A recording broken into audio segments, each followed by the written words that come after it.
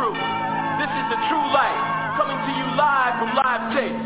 The answers to all your questions. We don't need false prophets. We don't need misinformed teachers that don't know how to teach. We don't need leaders that don't know how to lead. That's right, he's here right now with us on earth, incarnated in human form, with the total truth. You have to hear it to believe it.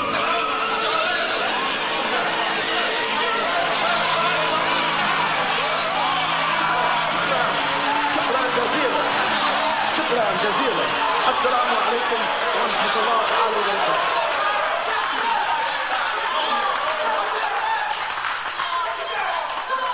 نشهد أن لا إله إلا الله وحده لا شريك له. الحمد لله رب العالمين. الحمد لله الوالي الكريم. وصلى الله على أنبياء أجمعين والمسيح والمهدي والمجدد لمن مرسلين. Are we not the bearers of witness that nothing would exist if Allah didn't create it? And that He is alone and has no partners? And that all gratitude is for Allah subhanahu wa ta'ala, the sustainer of all the boundless universes. All gratitude is for Allah subhanahu wa ta'ala, the generous eternal friend.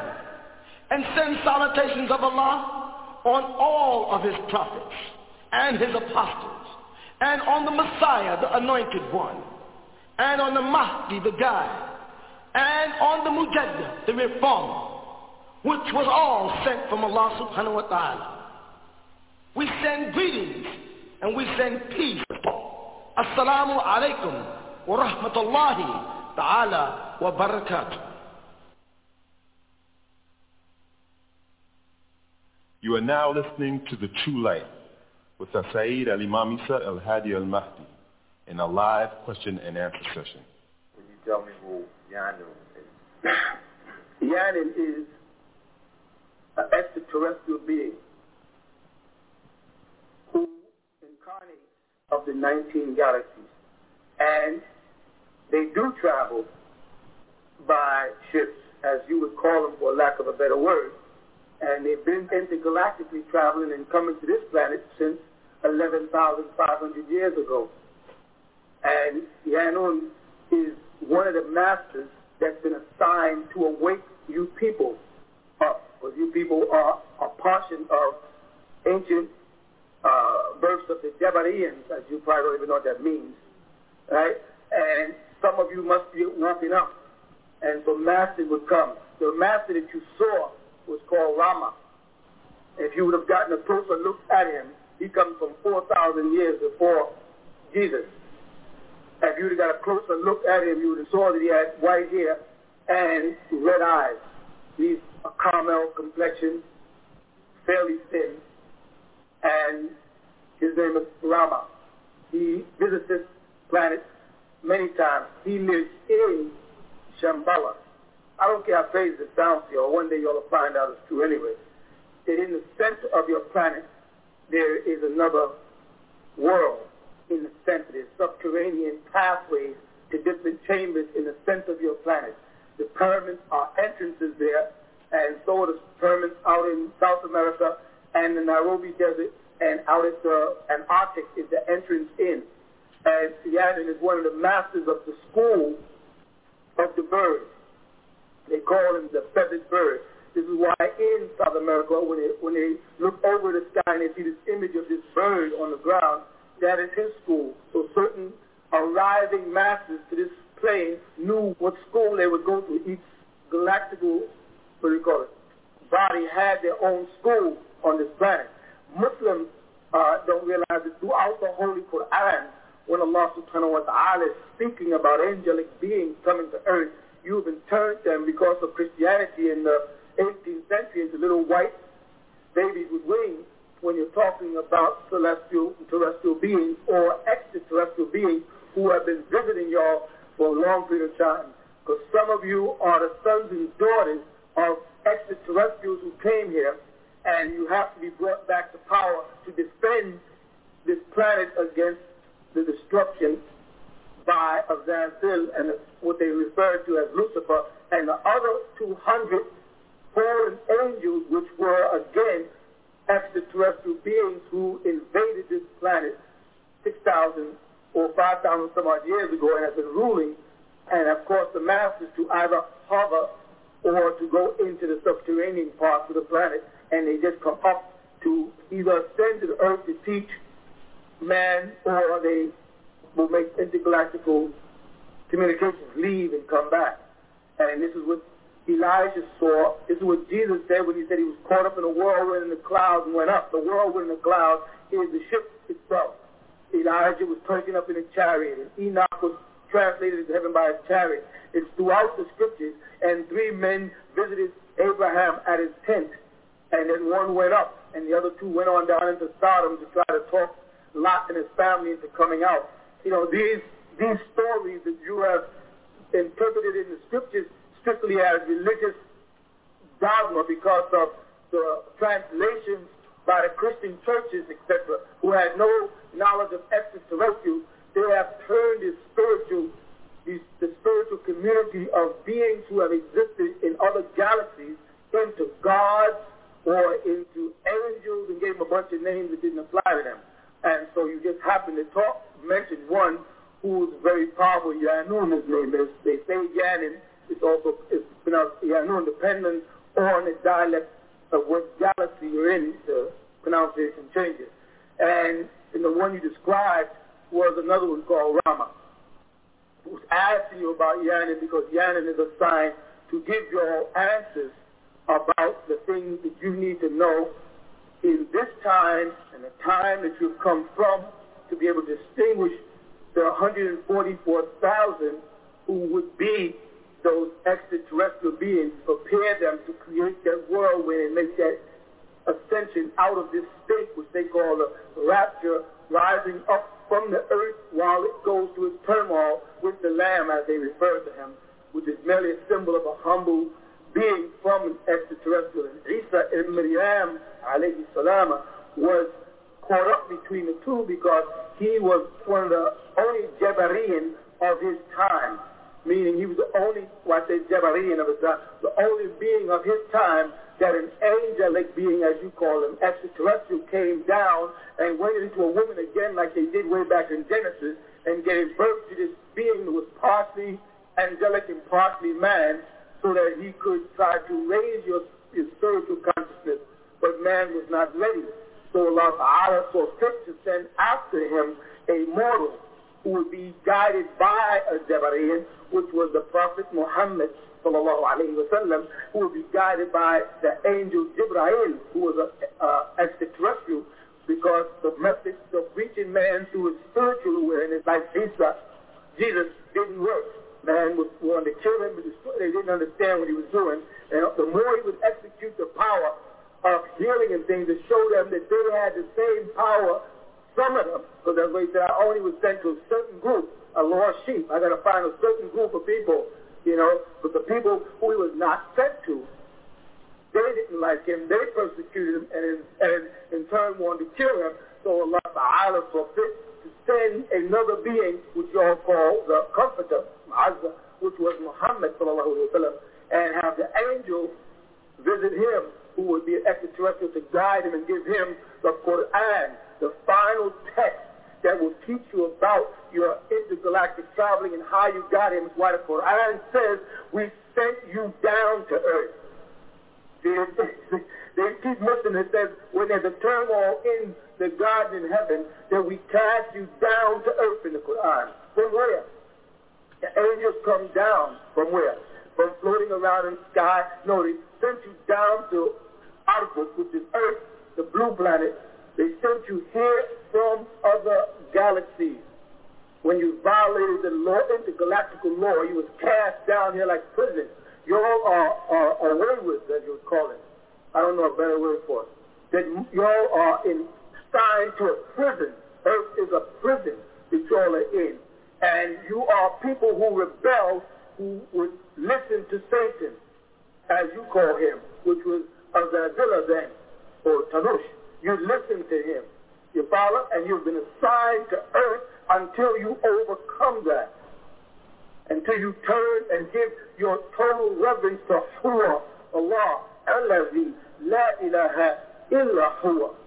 But you incorporate in that, even that when you say huwa, you have to say God, Allah, God, Allah. You keep interjecting. You personified him and said he was Master Farad Muhammad, or he was Yahweh ben Yahweh. You always have to do something rather than to just serve the omnipotent source of the hawa, or way is inside you, the essence of life. So now you've been assigned to this prison, which is called Ardh, the blue rock, earth, until you, what they say, are born again. And born again of what they say? Of the body or the spirit? Of the spirit. Y'all must be born again of the spirit. You must be transformed from being this mortal being who is destined to die back to immortality. You follow? You must become a supreme being again in order to be worthy of intergalactical traveling again.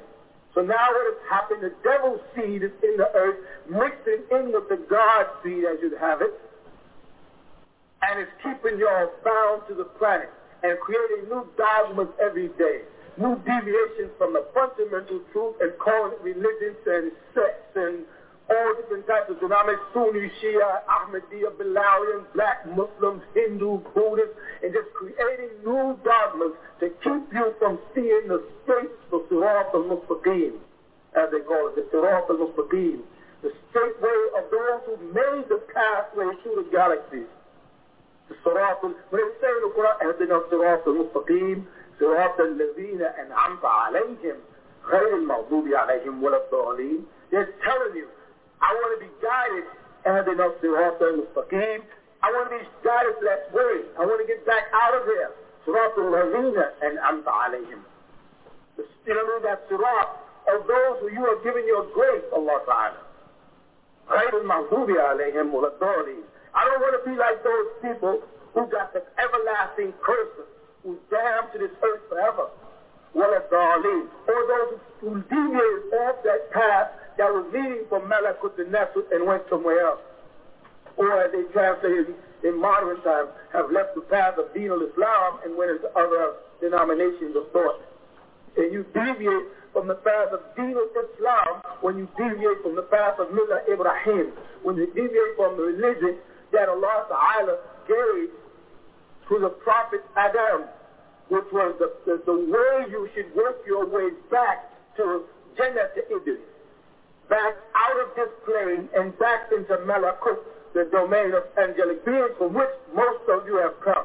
But some people here have made an everlasting pact with Azazillah or Sanush, this being who ruled who tried to overthrow Mikael in Malakut prior to the birth of your planet. As a result of that, was cast down. Some mortals have succumbed to him and begin to worship him in a subtle kind of way. One of his names is God. And they have taken it and called Allah God and Jehovah God and Akhira, etc., etc., etc. You follow? So you just happen to touch on a very sensitive subject. And I am here to try to bring you all back to that teaching. But I got to start with what you understand. I got to start giving you what you think you want, so you learn how to think on the level of what I have to give or what you know you need. But I can't start by pouring out. I've been teaching for 20 years on earth, in and out, visiting in and out of here. Different beings speak to you at different times through me, trying to answer all of your questions to prepare you for the real knowledge, the real information that you have to have after you get through wobbling in how great you are and how you got here and how you're Abraham and you're Peter and you're this. When you finish all that ego tripping, then I can get down to teaching you the truth about things and prepare those who are supposed to leave here, to prepare so when the ship does come, they can go. You follow? And I know that sounds crazy, but he wants to make me sound crazy. That's why he made movies like Star Trek, because he knew this knowledge. The devil, Iblis, he knows these things. And that's why he saturates the television with a bunch of things like fiction, so that when the final truth comes, I say, your whole concept of religion in the Bible is wrong. You don't even know what you're talking about. You're talking about intergalactical beings. You're not talking about angels. You're talking about the ultimate source of all existence. You're not talking about God and Jehovah. Those are just expressions. When you say Allah, you're saying El-Hua, Yahoo, oh, he who is. And you cannot define him while still confined to this prison called the physical body on earth. It's amazing. This is amazing to me to hear people from this planet asking questions about such intricate things. It is really amazing. You don't even hear yourself. That's what's so funny. You don't even hear yourself. You hear yourself talk to me, but you don't even understand half the things you're asking. And it's amazing to find that the spiritual people here are beginning to wake up. It is not about a water religion. You know what I mean by a water religion? When they dip you in some water and say you're baptized, or you go to Mecca and then say I'm a Muslim, where it's just a physical aspect of the deed. It's amazing that y'all are now probing into the esoteric part of your existence and trying to get a better understanding of the real you and not the synthetic you that you call your body. It's a wonderful day. Yo, Hadi, I want to ask a question. First of all, wait, let me correct him. El-Hadi is my father's name. Imam. Okay. What is meant lately? I've been getting the flash in front of me, the white fog, like I'll be standing or I'll be in a certain place and I'll see a white mist. A mist, yeah. How do you know that? Because I know what it is. A mist in front of me, and it just comes and it stays there for a second. Then it'll go. Then I can move and I'll go to another place, and my mind just be, I don't be thinking about anything in particular. All of a sudden it flashes in front of me, but I can't really, figure out. You haven't. See, the thing is, you're looking at beings who are here in the Earth's atmosphere trying to reverse the negative flow of current that's here. Okay? You can't assimilate them because you haven't developed the inner part of you. You're developing, but you have not developed the inner part of you to be able to focus on them and take shape the way you do physical things. Meaning, human beings are under the impression that when they look at something, they really see it, and they don't. Everything you look at, if you look at the guy's head in front of you, you are looking at a reflection of light to the brain. You're not looking at the object. You follow that? You're looking out at something. It reflects back into the brain, and then you decipher its color, its shape, its form, its size, etc. Okay? You have not been able to do that yet with the spiritual world. Sometimes the beings will personify for you or incarnate for you. But now you have to learn how to incarnate them. And then you will see them and they'll get in your way. Because you'll find the abundance of beings surrounding this earth plane trying from different galaxies to keep you people from being destroyed by the cherubim. And we're trying to wake you up soon enough to get you back, but it seems almost impossible. So many people have learned to love the cherubim as opposed to the seraphim. Okay? Why the people of Solidarity, why would we allow ourselves to, why are we in this condition? Why can't what's in us, the inner being, be brought forth, and the greatness that Allah subhanahu wa ta'ala put upon us? Our ancestors, these are things that our ancestors did, and we are the children, our children's children. No. Your ancestors, let me correct you, your ancestors were also being visited by beings to try to help them, because in the realm that they were in, they had their degree of devilishment also. You follow? Lot, don't forget Lot turned against Abraham and went down to Sodom and Gomorrah because he thought it was a better place to be. So he turned against the village of peace and went into the city of New York, to the village, in a figure of speech, and wants to live in the village with those kind of people. It's been going on for a long period of time. And beings have been trying, but see, what is long to y'all is short to us. What 6,000 years is less than a day to us. The whole information of your whole planet could be absorbed in a couple of minutes by any master. All the information of your whole planet. You're developing rapidly, much more rapidly than you're supposed to. Recently this week, the snowstorm, was there any significance of the thunder and the lightning? Yes. If you would read a book that I've written called the Book of Revelation 4, I explained last year to expect these things. Some of the people in the class, I told them this is the worst weather you're going to have in a long time. And what has happened is there's a clash of currents in the universe now. This is going to sound crazy again. I have to keep saying that because people think I'm nuts. I don't mind being nuts. They're so beautiful, it's nuts. But there's a council that meets on all of the different planets that are in your solar system and outside your solar system. All right, your planet is lined up for evaluation next. So you have a lot of intergalactical traveling taking place here now. People coming in and going into the center of your planet. That's why they're saying there's so many UFO sightings all of a sudden. This is why people are turning back to the church. People are getting so spiritual all of a sudden. Everybody's talking about the Spirit and the Holy Ghost and being born again and being saved and becoming Muslim and becoming Black Jew and becoming Hindu and becoming Swami, and there's a yogi here and there's a yoga that. That is the work of the masses preparing you. When that happens, the currents go out. That's why all the prophecies say the sky shall be blackened and there shall be earthquakes and storms and the moon shall turn like red, turn to a ball of fire. This is the time. There's a galactical alignment. Y'all had a photo alignment a couple of weeks ago. They didn't even tell you all that. They put it on the news after it happened. They never told you why. Because I told y'all that because there is no North Pole, every time the elders enter, the mothership comes over the North Pole, that magnetic thing, because those solar light reflections at the North Pole, those are ships coming in. And they throw your planet off. Your planet is off its axis already.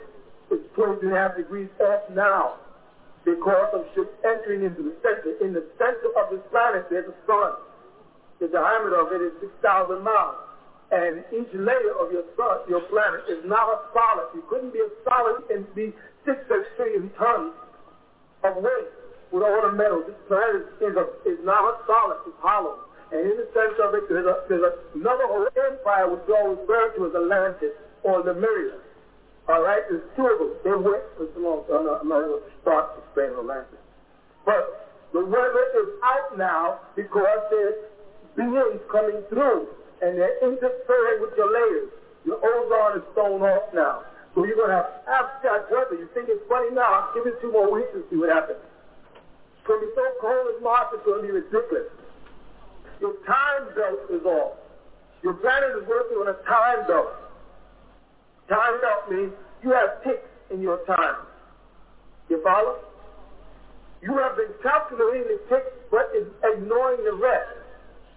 You know anything about music? You know there's a beat and a rest, a beat and a rest. But when you're looking at your clock and the devil shrewdly put batteries in to take out the ticks, because you were going tick, tick, tick, tick, tick, tick. But in between those ticks, there was a rest that you were not counting. Instead of being 23 hours, 56 minutes, and 6 seconds, you really had 26 or 27 minutes. I'm 48 minutes going at the same time. The beings that I'm speaking about, intergalactical beings, move on the rest of your time. It's a counter world, a fourth dimension, that's linked to this 3-dimensional world you're in. And when they're making communications to set up the council, which you refer to in the Bible as the 24 elders around the throne with the 4 beasts, or in Ezekiel, that same council that has been coming here since the beginning of your planet, right? When they're coming from other galaxies here to have a meeting on whether or not to let this planet destroy itself. This is what it is. You people have got to the point where you are about to destroy yourself, and they're trying to save you, it says in Revelation. What about those who have the fear of the Father on them? The Master says, hold back the winds in Revelation. Don't destroy it until we get there. But you won't come. It's right in the book. Don't destroy it until we get there is what the seal, but you won't come. Some of you are spiritual beings, I got to tell you. when the sons of the Almighty came down centuries ago and went to the daughters of man, they gave birth to what you call reptilians or Jebarians, supernatural beings who have now mingled amongst men so well that they forgot who they are, except for that dormant feeling that keeps making them say, why does everything happen to me? Why am I different? Why am I not enjoying this party the way they are? Why do I not want to get drunk and smoke reefer like they do? Why am I sitting in church saying I don't believe that white man on that cross is Jesus? Why is something happening different? And other people in the same room are sitting there and accept anything. And you look at them like, how can you accept anything anybody says? Well, if you're one of those people, they've always been saying, why me? Why when they run, I'm the one that falls? Every ski, I get the broken ski. Why am I the being in all this energy? Because the devil has a concentrated effort on your destruction. Because he knows that you are a Jebarian, that you're you're intergalactical being. You're part human and part extraterrestrial. He knows that. And you cannot, like Jesus said, I'm caught up in two worlds. He said he was having a problem. He said, my spirit is willing, it's just my flesh that is so weak. You follow? All of these collaboration of time, the alignment of the universe, the beings coming through is why your weather's out. And it sounds like a science fiction movie because that's what he wants it to sound like, but it's true. I'll tell you some things that will wake you up. The headache, the one-eye headache. You know what I'm talking about? That you get in that one eye is aggravating you, that nervous tension that you can't stop flopping your leg all of a sudden. The inconsistency with time. Like, it's Wednesday. What happened to Tuesday? Is this happening to some of you people in there? Well, that's because you are out of whack with what's going on. You're breaking his time barrier. You're not a tool no more. We are here for you, but you won't come. We can't take you back without teaching you first who you are and how you got here. I'm not talking about Abraham and Jesus. The whole Bible story we learn in a second. That's your history. You got one of the shortest histories of all everybody. We've existed for 76 trillion years. We've been reincarnated in planets since 11,500 years when we first built Atlantis here. It was mortals from the seed of the Nephilims who caused Atlantis to sink. A gap to the subterranean world which is beyond your understanding. Now you've got to relearn who you are and how you got here so you can get out here and leave these mortals here. Because this planet is destined to destroy itself. And they're going to take you with them. And if your spirit does not develop far enough, you will be of premature birth. You'll be caught in the destruction of this planet. But the other thing was, if you are spiritual beings, then what is your purpose here? Mine?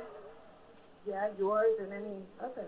I'm a teacher. Mm-hmm. I'm a teacher who's come to get my students and prepare y'all for the war. We've had several wars against Azazel's people before. And we've won. And every time they went somewhere else and colonized. Now they've colonized here and they've gotten you. I've got to come and separate you from them and turn you back into spiritual people so we can conquer him, which is whom you all call Satan. And prepare y'all to go back to Malachi. Malachi, what do you think? What is that? There's three domains. And then there's lower and above. Nefsut, Malakut, and Lahut going up. Nefsut is the abode of Humain, which is what y'all are, the ones on earth. Malakut is the abode of Malaik, angelic beings, as you call them. And Lahut is the throne of the omnipotent with the seven veils. You follow? Solid, liquid, and gas. You're in solid. The angels are in liquid. And the Almighty is in a form of gas. All right? Now the liquid can become vaporized into gas or hardened into a solid. Now I'm here to turn the solid back into a liquid and then back into a gas. You follow? But they're so intermingled With the mortals here, it's harder to find who's who anymore. They're so well trained to act like the devil and live like him and want like him and love like him and lust like him, and it's hard to find the good ones from the bad ones. Now, it's quite a confusing job when you meet people, you think they're spiritual beings, you start teaching them, and they're really nothing but physical, total physical, and it becomes bewildering. How would I know for myself? You do know it for yourself. You already know if you're a spiritual being because you're not content here. When you look up at the sky, you get this fear. When they discuss UFOs, it doesn't frighten you. You want to be picked up by them. It's a difference. Other people say, not me, I'm not going to no fly football. Then there's another people that say, why don't I see them? You even look up at night out your window and say, why can't I see one? When I spoke in the congregation from this community, I said, you want me to prove to you that they exist? I took hundreds of them to the mountains and said, now watch, they're going to come from that direction. And I called them and they came. And they hovered above them. They saw with their own eyes. But they can call everybody crazy if they want. As long as I got company in this insanity, I feel good. But they saw with their own eyes the ship. And I told them what to chant, and they chanted, and the ship came close, being light, and took off. I said, those people are waiting to take you. That was it. That's my job. And you have got to accept it before he realizes how dangerous I am, and then I'll have to leave. And many times as we're sent to you, you either turn us into gods, or you call us prophets, you got all kind of crazy names you make up, because the men here cannot follow another what appears to be mortal without making them some type of a deity. Because they can't see it themselves. I'm a man too, so he must be God. Instead of just seeing themselves as students or neophytes, as you would have it, learning they have to turn you into a god or something. Or we would be gods compared to what the powers that you once had and that we have now. We would be gods compared to that, but you have the same power dormant. The same way your fingers there can play a piano. Right? Now, everybody can. But everybody has the ability who has working fingers to play the piano. Only a piano player knows that, though. And they say, well, anybody can play this thing. You only know that as a piano player, though. You understand what I'm saying? Sometimes what happens to me is like there's this force that comes out, and it's like really bright and kind of warm, but I can't seem to control when it comes out or when it doesn't. I know that when it does come out is when I've kind of left myself or my self-consciousness, and then all of a sudden it'll be there. All right. And I notice that when that happens, whatever I need to have happen, it happens. Well, that's like you. That's the real you. Whatever, and you want to learn to control that? Right. You take and you put your hands in front. Everybody can't do this. You put your hands in front of your face, and you clap your hands until you create a hollow sound, not a slap. It's a hollow sound. Not just, you hear the difference? Okay. And once you've done that, you put your hands down on your lap and say to yourself, relax and let go. And just drop. Relax and let go. And just drop. And you'll feel your body start to relax in your hands from where you slap them, you brought energy to them, start to tingle because the blood going back into the cells. So that blood is carrying oxygen, energy. And you start to feel it move to the center of your body. And that feeling can start to come out. Then you stop it. It's exercise. You don't let it go. You stop it, and you get up and go about your business. And you practice it a little bit every day. And you let it come out a little further each day. And then you will control how well it travels and where it goes. But I noticed that other people can see it. Of course they can. But I didn't think, at first I thought only I could see it. Because that's easy. Then you don't have to explain it. It's so much easier. Because when people see things, they say, hey, what's that? And then you got to say, I don't know. Like I said earlier, you don't take on the responsibilities for things that you are. You refuse them. I'm not going to explain that. They just leave it alone. So you would have to pursue the meaning of it. in order for you to explain it. And that you don't feel like being bothered with, so you're frightened about what it might really be. Well, now you know it's really the essence of you, it's the higher of you, the real you. Now become familiar with it. And when you hear high-pitched sound, it usually precedes it in your ear, that little high-pitched sound, move your body to vibrate at that point. You understand? Usually before it'll happen, listen, you hear like a high buzzing sound above you, right? Move your body up to that point. Sit and place yourself at a point where you have a level, where you say, I'm at the middle. Say it in your mind, I'm at the middle or I'm at the bottom or the top. And then envision that sound above you and pull yourself up to that point with that sound. You understand? And it can open up and you'll see a ship. If you're convinced that it won't frighten you, that's also part of that fear. When the adrenaline raises, the sense of adrenaline, which is the killer instinct in human beings, will frighten angelic beings away. Because man doesn't have in him a killer instinct. And that sense comes up when the adrenaline moves. And all creatures know that you're about to kill with or without reason. So even angelic beings withdraw when that fear comes out of you. When you get afraid, they move away from you.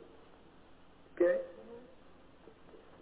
Imam Isa, I want you to further elaborate on that word cherubim and where they came from and what their purpose here is.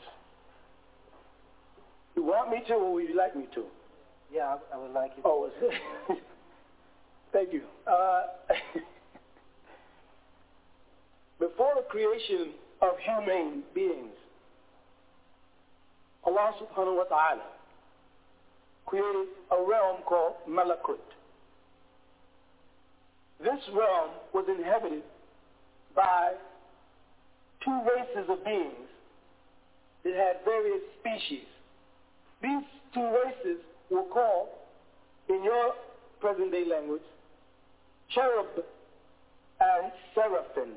They were what you refer to as angelic beings. But just like you have the two races on earth today, which came out of that, you follow? Prior to this, there was two on a spiritual plane.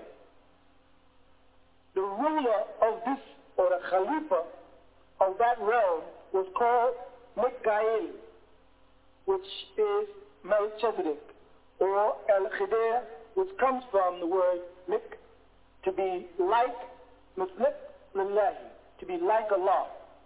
He was the angel who ruled all the archangels. Okay? And they ruled this abode called Malakut prior to the creation of Adam in the physical form.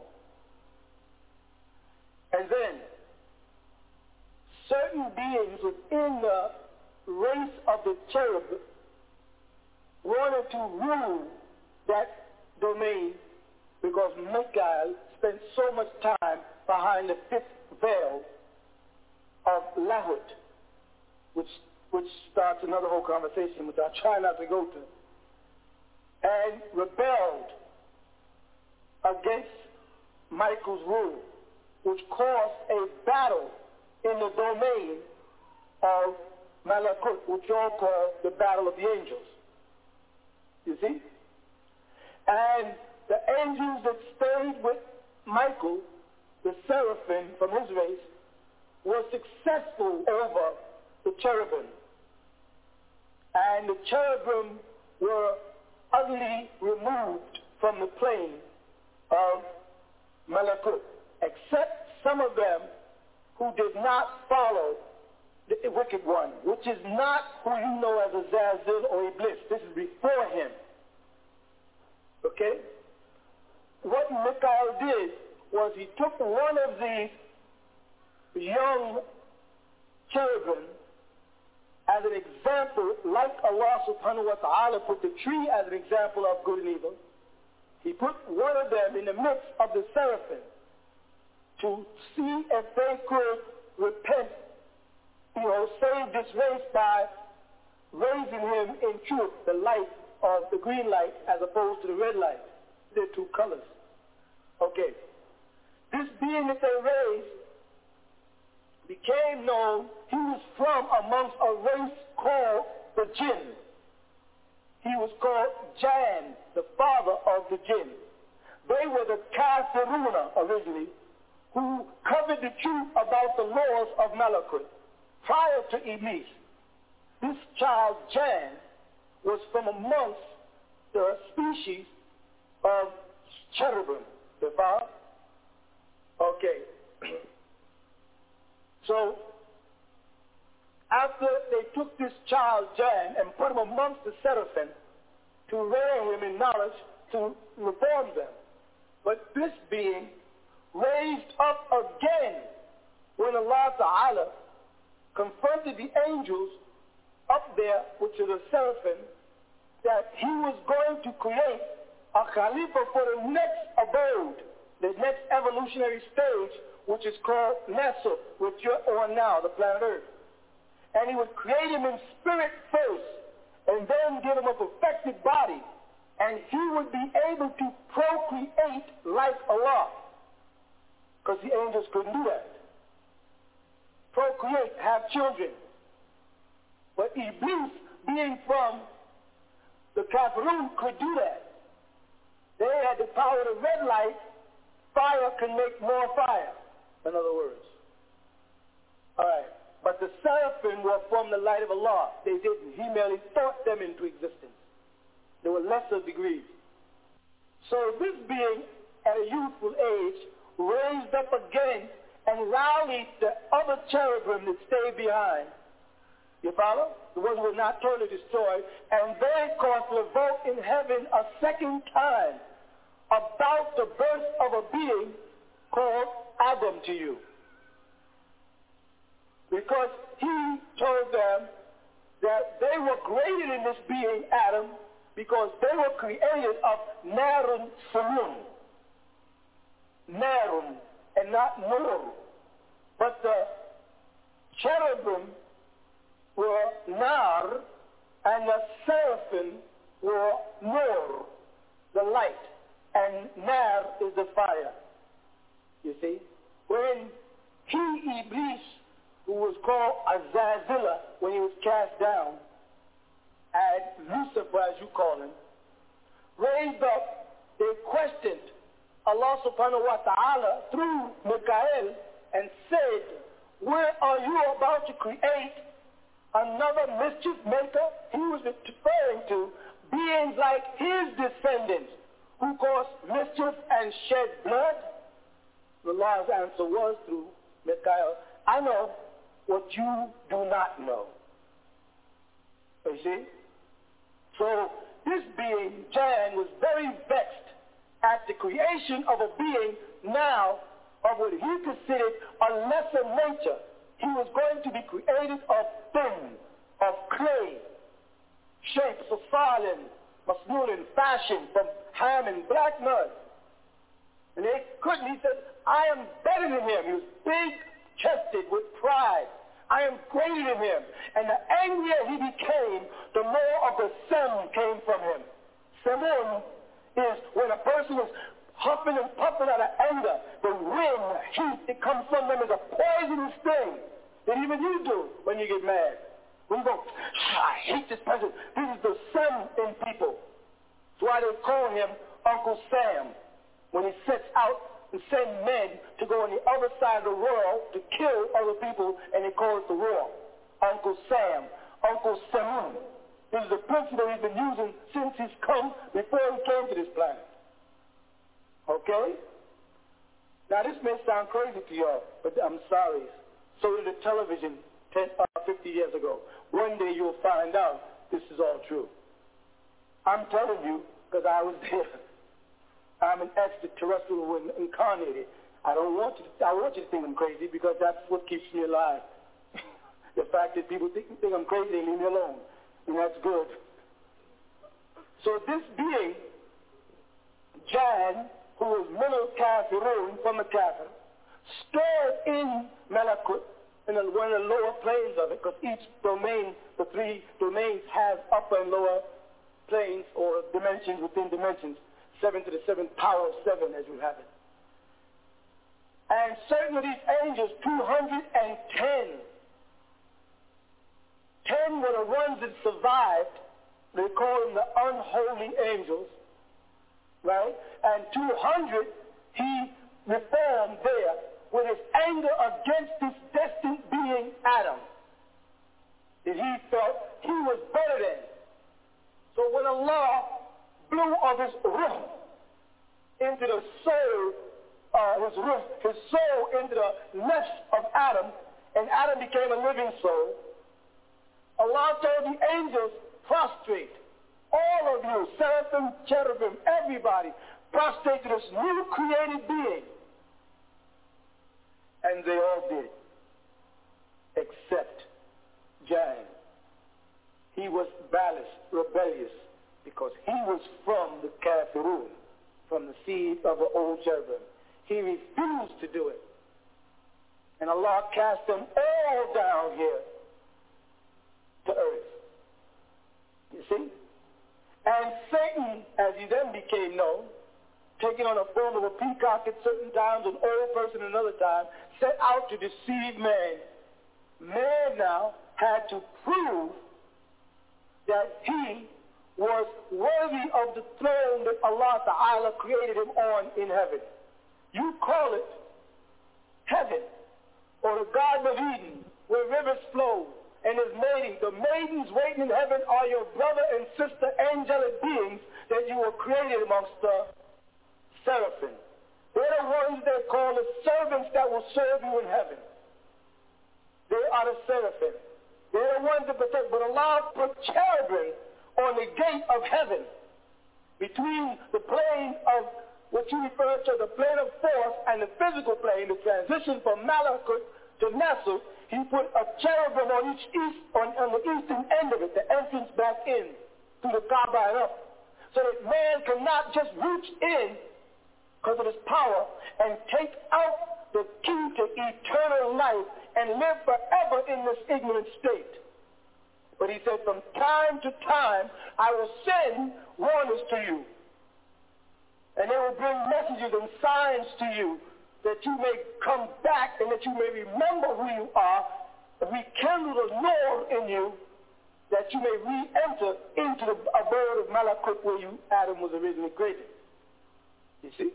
So the cherubim are now vowed in earth to conceive every time the woman's seed conceives, and his vow to prove to Allah that man is not worthy of the throne, Ashr, that Allah gave him in paradise. And the seraphim, who are headed by Michael, have come to your aid many times. The third angel that visited Abraham was Michael. The one who visited Moses at the junction of the two Niles was Michael. The one who sent the dove down to Isa and Miriam was Michael. See, remember Gabriel said, and when we came to Mary, Michael was there also. And then Gabriel took on the form of the Bashar, the human being with skin, that he can go into her to conceive this being that is half seraphim and half mortal, which is called Jesus, and you turn him into a God. So what you've done is you've taken the extraterrestrial beings and they become terrestrial when they come here. They are really celestial beings who become terrestrial here, and you call them angels and gods and all kind of things that make you feel good. So you understand now who the cherubim are? The cherubim are the kafir, from prior to the creation of Adam. Okay? Thank you. We will continue with the man of the hour, Dr. Malachi G. York, the reformer for this day and time, right after these messages. All Eyes on Egypt presents the Holy Tablets, backed by popular demand, written and transcribed by Dr. Malachi Jodak York L., the receiver. This is the scripture that is divinely inspired that will bring about a long overdue change. Like the phoenix bird rising up out of its ashes. Up, you mighty people, come forth like Lazarus from the tomb. This tablet is food to feed the hunger and to nourish the soul, to give it strength. Rise up, stand up, be counted amongst the people of this world. Be the first to get your copy of the Holy Tablets while supplies last. At All Eyes on Egypt, Monticello, Georgia, 706-468-2319. Tune in to the A.E.O. Tablet Show every Friday and Saturday night at 9 p.m. Eastern Standard Time on WGAG Radio. Hey man, hey bro, man. Hey man, I see you got that book in your hand, man, written by Dr. York, man. Where you get that book from? Cause shout out, man, I've been online, I've been on eBay, I've been on Amazon. I've been on some of them goddamn bootleg ass Dr. York sites and shit, man. These motherfuckers charging goddamn near rent money and a goddamn down payment on a house and shit for some of them Dr. York books, man. It's hard as hell to find a goddamn one. Then I went fucked around and went on goddamn Amazon. They was selling the holy tablets and shit for goddamn, it was a goddamn notebook. It was a goddamn holy tablets in the goddamn binder, man. These motherfuckers charge like $600-$800 for these Dr. York books, man. Hey, man, what can I goddamn get me one of them Dr. York books reasonable, man? You know what I'm talking about? I'm talking about like at least goddamn some of his shit, man. These motherfuckers really motherfucking charging out the ass, shawty. I need a legit place. Where the fuck can I get me some Dr. York books at, man, that I won't motherfucking goddamn go broke over? You feel what I'm saying? Yeah, does this sound like you? Well, of course it does. Or, matter of fact, it did until you found out about All Eyes on Egypt in Monticello, Georgia. That's right, All Eyes on Egypt in Monticello, Georgia. You don't ever have to worry about where is your money. Who can you speak to? All these bogus, fake, bootleg sites that are perpetrating and pretending that they're selling Dr. Malachi Z. York books, and even if they did, they're not selling it at an affordable price. Don't go to no one else, no robots, no websites, no none of that. Get all your Dr. Malachi Z. York books right here at All Eyes on Egypt. Man from Planet Rich is at $19. The El Holy Tablets is at $70. Also, let's not forget the Sacred Wisdom of Tahuti. That's in right now. Get it now while you can at $25. So much more. The Right Knowledge series, the Christ series, the Mohammedism, the Mosism, the Christism. We got everything. The Luciferian conspiracy. Everything's written by Dr. Malachi Z. York at a legitimate, affordable price in a legitimate store authorized by Dr. Malachi Z. York himself. Don't waste your time, don't waste your money, and enjoy the rest of your life knowing that All Eyes on Egypt in Monticello, Georgia is dependable, trustworthy, and authorized by Dr. Malachi Z. York. Why wait? Pick up the phone today. Call 706-468-2319 and speak to a live person. Only at All Eyes on Egypt, Monticello, Georgia. That's All Eyes, EGIPTGA.com. Call us today. Now welcome back to the Man of the Hour. Time for us to show forth the other side of the world. And that principle has always been raised amongst the ancient Mitzrayim. You want to call them that, Kemet, you want to call them that, Tamara, whatever you want to call us. The principle is called Maat. It's the first principle of every order. And the sacred gathering spot is called Waset. It's been translated as Karnak, Aswan, but the sacred spot where the sacred temple was called Waset. You hear me? And the symbol was called Maat. Maat has been often interpreted to mean justice. I think in the Islamic world, the best interpretation of Maat became jihad. And those amongst them that were physical took jihad to mean physical war. And those amongst them called the mutasawwif, or the Sufi, took jihad to mean a spiritual struggle inside oneself against justice or injustice. Quran even said, injustice and impartiality will not be tolerated. So the symbol that you raise is the ostrich feather. You may have noticed it in the hieroglyphs. Many of your ancestors or deities have the symbol of the ostrich feather, and that's called the Maat. That's the foundation of all the mystical orders worldwide, be they Native American, Freemason, Essene, Magus, Knights of Columbus, Shriners, Theosophical Society, Astara, Rosicrucian. They all go back to the Maat. And this is why they say one of the first things that was created was the quill. The quill, which is the pen that did all the inscriptions of the Greek deity Tahuti, was the ostrich feather. They would carve it and they used it, the scribes, to write the many books of ancient Egypt that most people today have forgotten. But that was our symbol. Remember that symbol, Maat. It represents the struggle with inside. The reason why they chose the feather, because the feather is a very sturdy object, but in wind it fluctuates. But it will flow with the wind. You notice the Native Americans put feathers on their olives to make it stare straightly. Or in ancient Egypt, that same symbol represented steering the ka and the ba through these troubled times, these winds.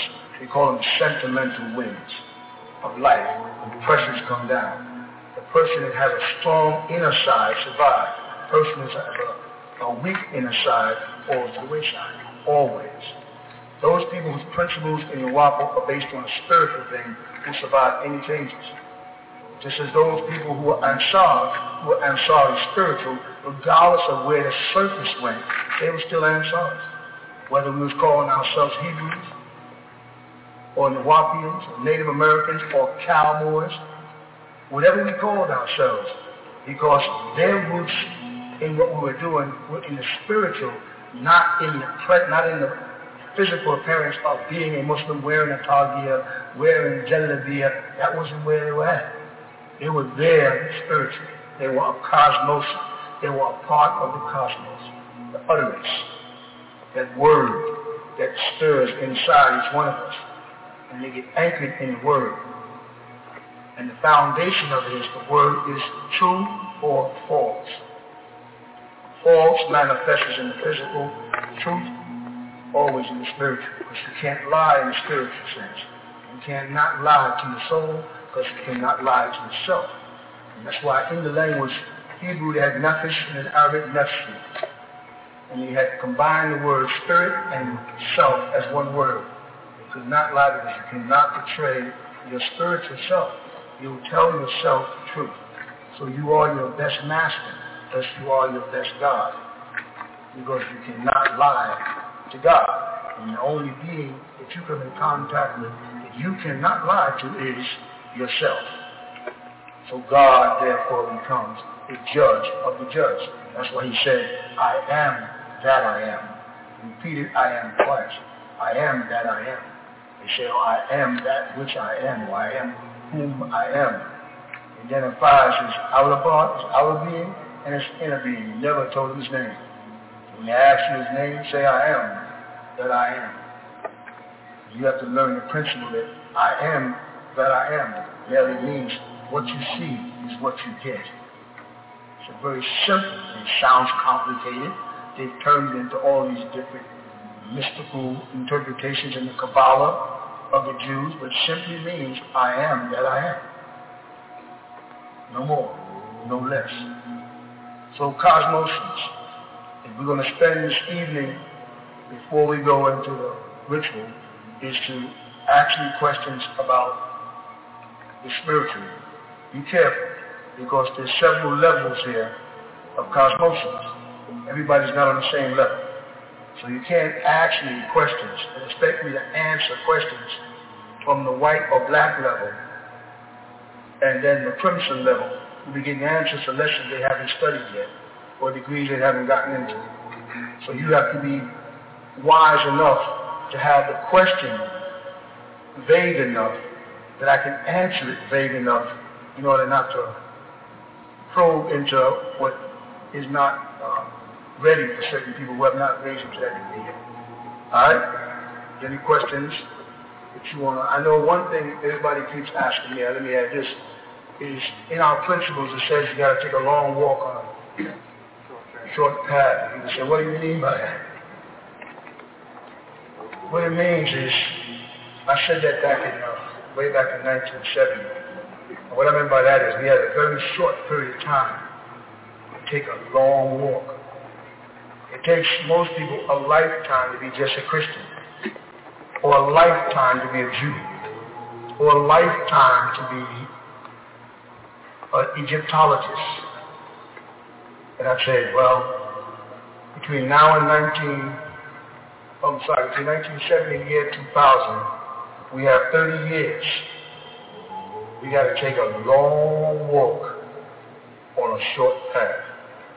The short path was for 30 years.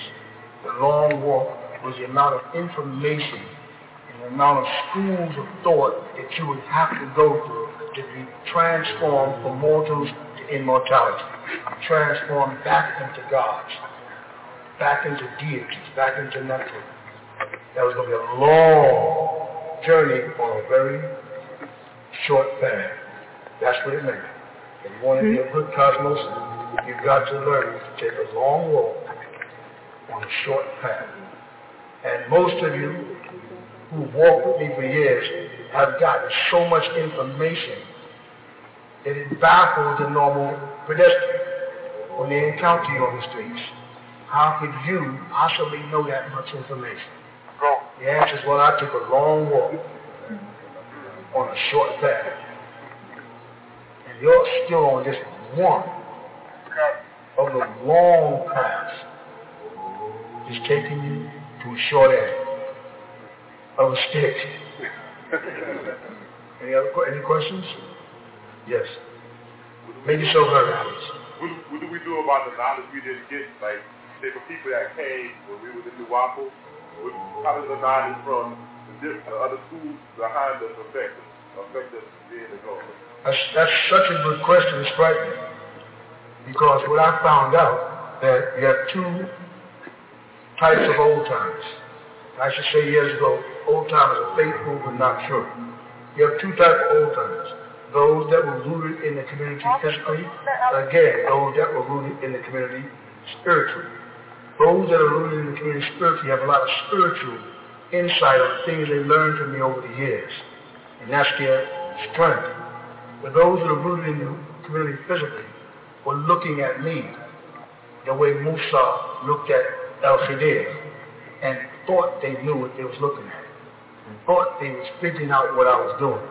And as we get down this far, some of them look over now and see they never really understood the man they was talking to.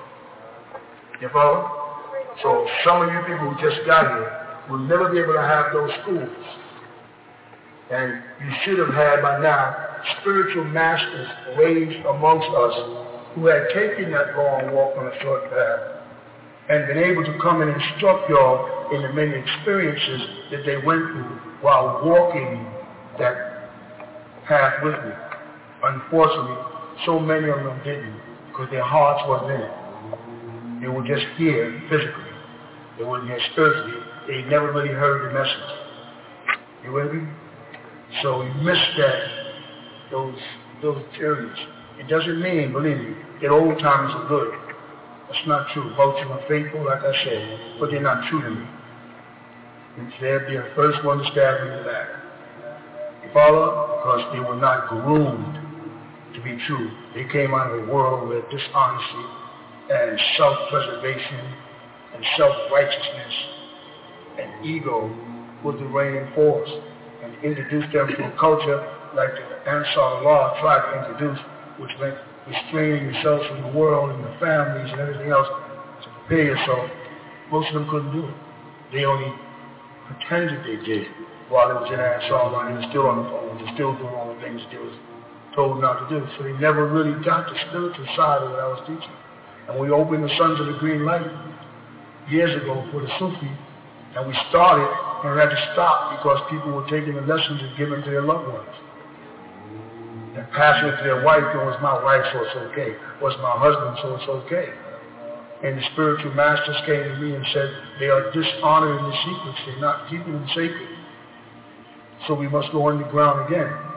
And that's why I folded. And we had hopes in this time that it will come forth again with short of time. A little bit of time to get the job done. But it's time for us to raise again. And if people here can keep the secrets safe, then things will be revealed to them.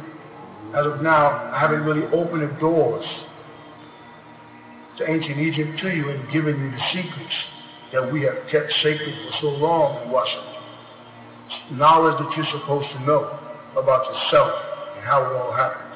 I haven't done it as of yet. I talk about history, I talk about science, I talk about the creation and destruction of the world, but I haven't pulled that elite group aside and passed on those secret words, the word that Asif wanted from Ra so bad.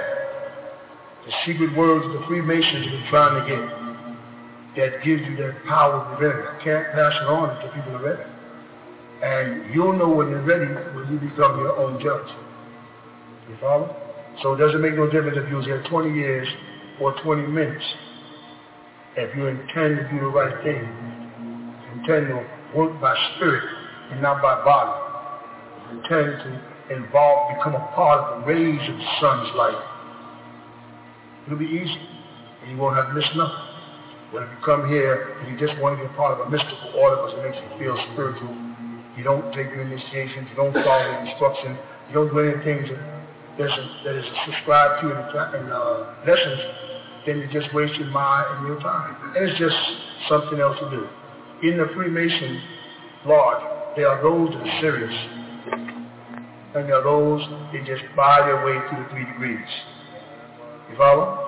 You just read them and they just walk around masturbation with a ring and a symbol, and they don't even have a clue of the secrets and the hidden meanings of these things. None whatsoever. But they think they do. They go into fraternity. They go to the lodge meetings. They go to conventions. They put on the apron. They put on the 3 great lights. They tote their Bible, compass, and square, and they learn certain of the triad terms that are used, from degree to degree as they raise, but they don't get none of it, they never pass the royal arc and turn right. They pass the royal arc and they're hit with a light in their eyes. And that light I spoke about several times is a blinding light. On this side of intellect, light is blinding. And the way to teach a student is to teach him about the light. Tell them the light is the knowledge, the light is the intelligence, the light is the intellect, the light is the guide, the light is the way, the light is this. But light blinds. Darkness don't blind. And all Freemasons are blindfolded, as I mentioned just yesterday. And while they're blindfolded, in that period that they're waiting in the lodge for someone to remove that blindfold, the inquisitive mind starts to work. In the darkness, the mind starts to speed up, starts to race. What's going on? What's going to happen? What's coming up next? What's going on? Who is this? What's that scent I smell? What's this here? This wood? You understand? Why the cable toe? Why my leg, one past leg raised? Why this? Why that? You follow? That's when they're divine. Once they remove the blindfold, then they're blind. When you hit them with the light of Freemasonry and start giving them the principles of Freemasonry and start giving them the tools of Freemasonry, and they put the Bible in their hand and they point down on the altar and they open the Bible and there they put a compass and a square and they look down and say, these are the 3 great lights. And they look down at them. When in actuality 3 candles are surrounding the altar, and those are the real 3 great lights. When they have the person look down, they point down, he looks down, looking away from the 3 candles that represent the 3 suns, they know right there that he is blinded by the light. And that light is the compass and the square, and how they will build this Bible around him and reshape him from a God into a mere man. You understand? So in our order, all the symbolisms and all the tools that we use all are geared towards you being able to see in the dark and avoid the beam of the light. You understand? Yes.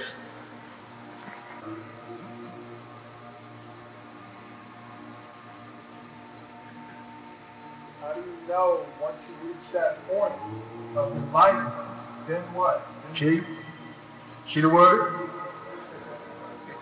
See the word enlightenment? I'm just saying, see how they did it? I'll tell you when. When you get to the point in the enlightenment that in all that you read, in all that you study, you still feel there is a, what's the word? Say it again. A void. And what follows void in the Bible? Void and darkness. Once you finish all the studies, all the religious dogma, all the arguments of who was here first and who's the greatest, and genetic this and science this, and then you still are hungry for something. You follow? And that is the spiritual journey from void into darkness. And in darkness is tranquility. But they've taught you the prince of darkness, the devil, is evil. See the reverse? And the light is right. The warmth, bathed in the light. In ancient Egypt, what they had was the three sons that you know as what? Shemesh, Utu, and Asu. They had them as Atum, Atun, and Amun. And those are the three lights that you see in the Masonic Lodge representing the three candles, or even on the floor of our lodge in Hoptep, the three candles. You only need to light the candle if you're in the, let me ask you about that for a minute. If you're in the dark, are you with me? And the dark is ignorance, absence of intelligence, absence of common sense, evil. How do you have the intellect to know to strike the match? How do you know to light the candle to get the light if darkness is ignorance? So you see where the deception came in. The beings that were in darkness knew about the light. People in light cannot see darkness. While you're on earth and you look through the day, you know there's light, but right outside the earth's atmosphere, you know there's darkness. Which is more, the light that surrounds the planet or the darkness that is the universe? So which one would be more likely where the Supreme would dwell? In that light that is contained and restrained within an atmosphere based on reflection, or in a boundless universe? In a boundless universe where darkness is, but there must be intelligence. If that intelligence or if that darkness was transformed into light by combining hydrogen and helium atoms to make them create a cycle, to create a sun, to send out a beam and explode and create solar systems, there was some intelligence involved there. But that intelligence was in darkness, and the result was the light. So void and darkness was intelligent, because even in their Bible it said what? But what did it say before that? In the beginning, God created heaven and earth, and what? And void and darkness upon the face of the deep. And the Spirit of God moved upon the surface of the water. Start again. If there was void and darkness upon the face of the deep, and the Spirit of God moved upon the surface of water, the Spirit of God was moving in, and then he said, let there be. And that's when he started a chain reaction of consideration. You know what I mean by that? God created and then had to stop to see whether it would be good. He looked and said, and he saw that it was good. So when things got into light, it did not necessarily mean that they were good, because God created these lights and then said he saw that the light that he created was, so the light was not necessarily good. And that's why in Islam they had Nur and Nar. And Nur represented the light and Nar represented the fire. And therefore that light was not necessarily good. It was always, as I said years ago, independence of how one uses it. You can strike or match to light a candle to guide, or you can strike or match to burn down the house and kill everyone. There is temperament in light. There is no temperament in darkness where there is no attempt. Because in darkness, your only fear is tripping over something you don't know is there. So if you hold still and hold your peace in darkness, divine manifests. But where there's light, there's doubt. Yeah? You'll know because your mind will reach a point where you start to say to yourself, there is more to know. There is more to know. And that hunger will cause the divine in you to come forward if you discipline yourself. Yeah? And there is more to know. It's not out of reach. It's out of trust. I can't pass the secrets on to you people until I know you're ready for it. They've been protected for thousands of years. There's nothing to break. You hear me? Yes. I just hope you heard it. So is it good to sleep in total darkness when you go to bed? Because sometimes it would make a difference because once you go to sleep, you won't see the light is on or not anyway. So it really doesn't make a difference. Those are religious mythologies created while you was in certain schools on that, short path, right? Had to teach you the way they thought in order for you to digest those schools thoroughly. Had to teach you Islam as if I believed in it in order to get you to believe it. Because all it was about is belief. And then we had to get to the point where we had no longer a need for beliefs. If also there it said, don't sleep in dark. Why? Because the monotheistic principle, which is the principles of the physical, and what was void of any spiritual knowledge, is always consumption by fire due to judgment. But in this case, the God of light is not using it for intellect, he's using it as nar, fire. The word they use in the Torah, which they borrowed from the Sumerians, was or, flames, light, in the sense of burning. So this God warns you that if you are not obedient to me, out of whatever other gods that you chose, I will burn you up. You hear me? And you're taught that in Judaism, Christianity, and Islam. If you're not obedient to me, on Judgment Day, I will judge you and I will burn you up. So the principles of monotheistic beliefs is fear of being burnt up, being consumed by fire.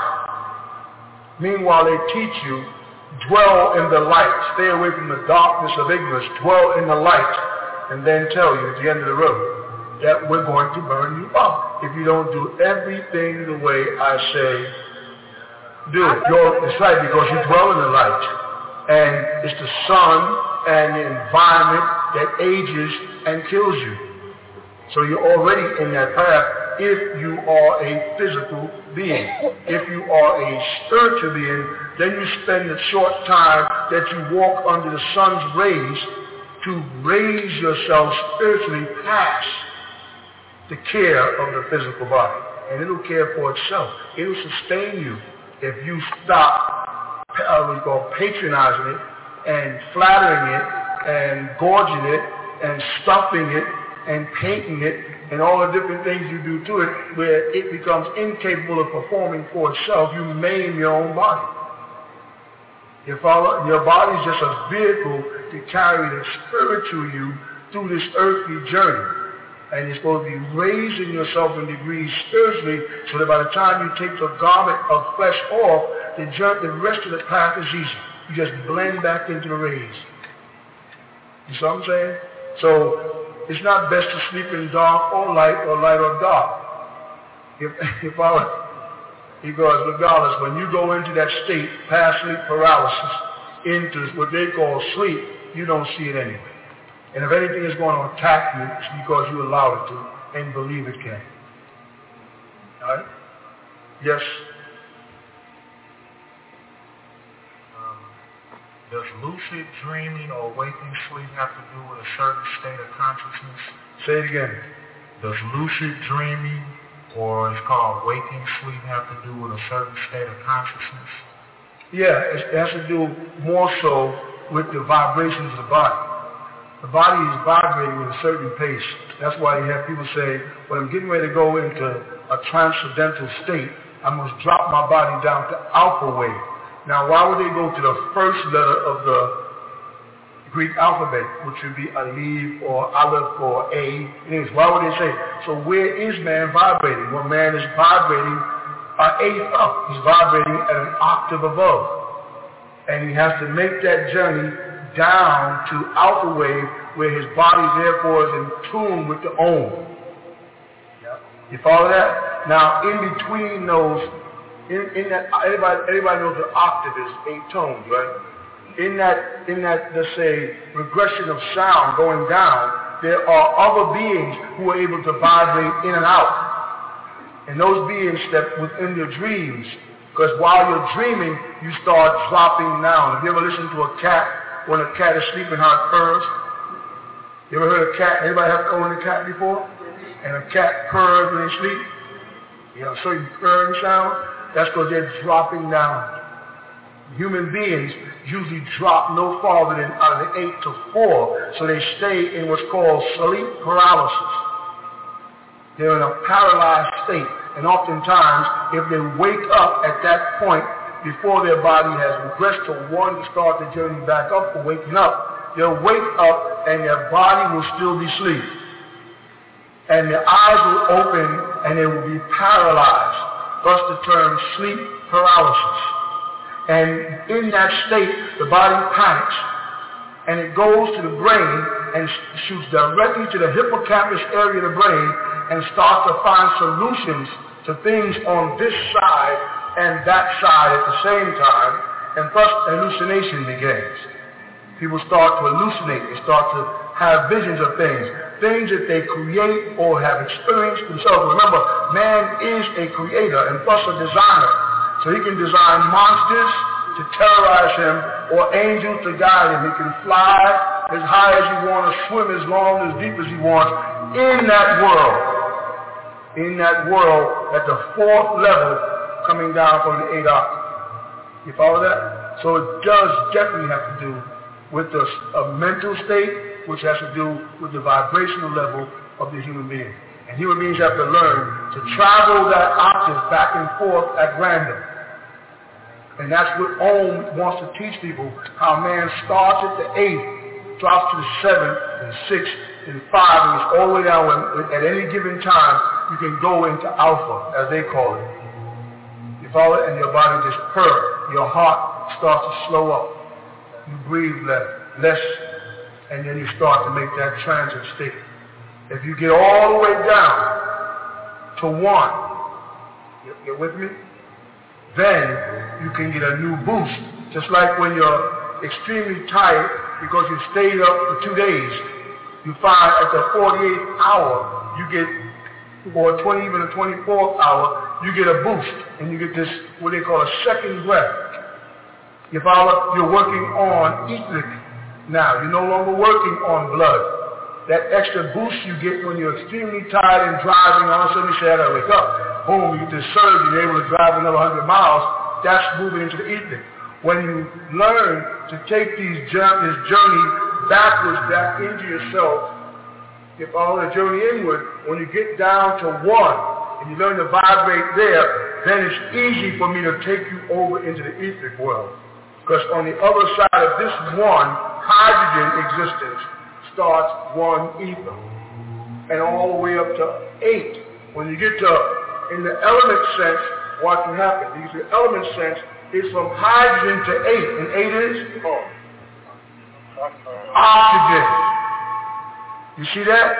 A gas is formed. So when you come down from 8 to 1 and go up to ether, when you get to 8 ether, you make a transformation into etherian form, another gaseous form, another form of gas. And you'll be able to travel that ladder backwards and forward. Then if anything begins to happen to you on the physical plane, between 8 and 1, all you do is drop your vibrational level and transport your essence into the etheric world and wait to see what happens in the physical. If the physical body becomes damaged to the point where you no longer use it, but you have a job to do, you're able to pick anyone from your family who can vibrate on the same type of blood, because the liquid is oxygen, water, H2O, same kind of blood as yours. You could jump into their body to get a certain assignment done. Oftentimes, relatives will come back to a person in their family who they think are vibrating the same, and the person becomes afraid from seeing this gaseous etheric image in their room, and the adrenaline produces a serum that cuts off or builds a gate where this walk-in cannot get into your body. So your grandmother who came back to get a message to someone who needed them comes to your bed, at the head of your bed, but then she turns and leaves. And she just says, I'm well, everything is fine, because you closed the gate through fear. You follow? We have to learn that monotheism created fear to cut you off from the spiritual world. Their whole philosophy, their whole doctrine of religion is based on stay afraid, fear Allah, fear the Lord, fear retribution, fear hell, fear judgment, fear. You notice that? So you don't stay in a celestial state, a bliss state. You stay in an ever-regretful state, because it's near impossible as a predominantly physical being most of the time not to do disagreeable things. Right? And once you do a disagreeable thing, and the law is if you do one sin you're going to hell, you inherit a new, more dreadful attribute, guilt. And enough guilt will make you say, what difference does it make? I'm already going to hell. I'm already a bad person. I'm already a disagreeable person, so I might as well not try to make the journey back. And that could not be far from the truth. Once you learn not to fear, once you take on the role of God and take on responsibilities for your body and your soul and your spirit, those three great principles, that's the three great sins. When you conquer them, you conquer it all. And you can make that journey back and forth. That's what OM is about. OM is not, you studied books and you may have got bored, so well, I've been reading OM, I don't see where I'm getting any spiritual, because it's about waiting until the people who join OM because they want a transcendental meditation journey get fed up and leave. And those people who want to stay will be here, and then we can get down to business. You follow what I'm saying? Anything else?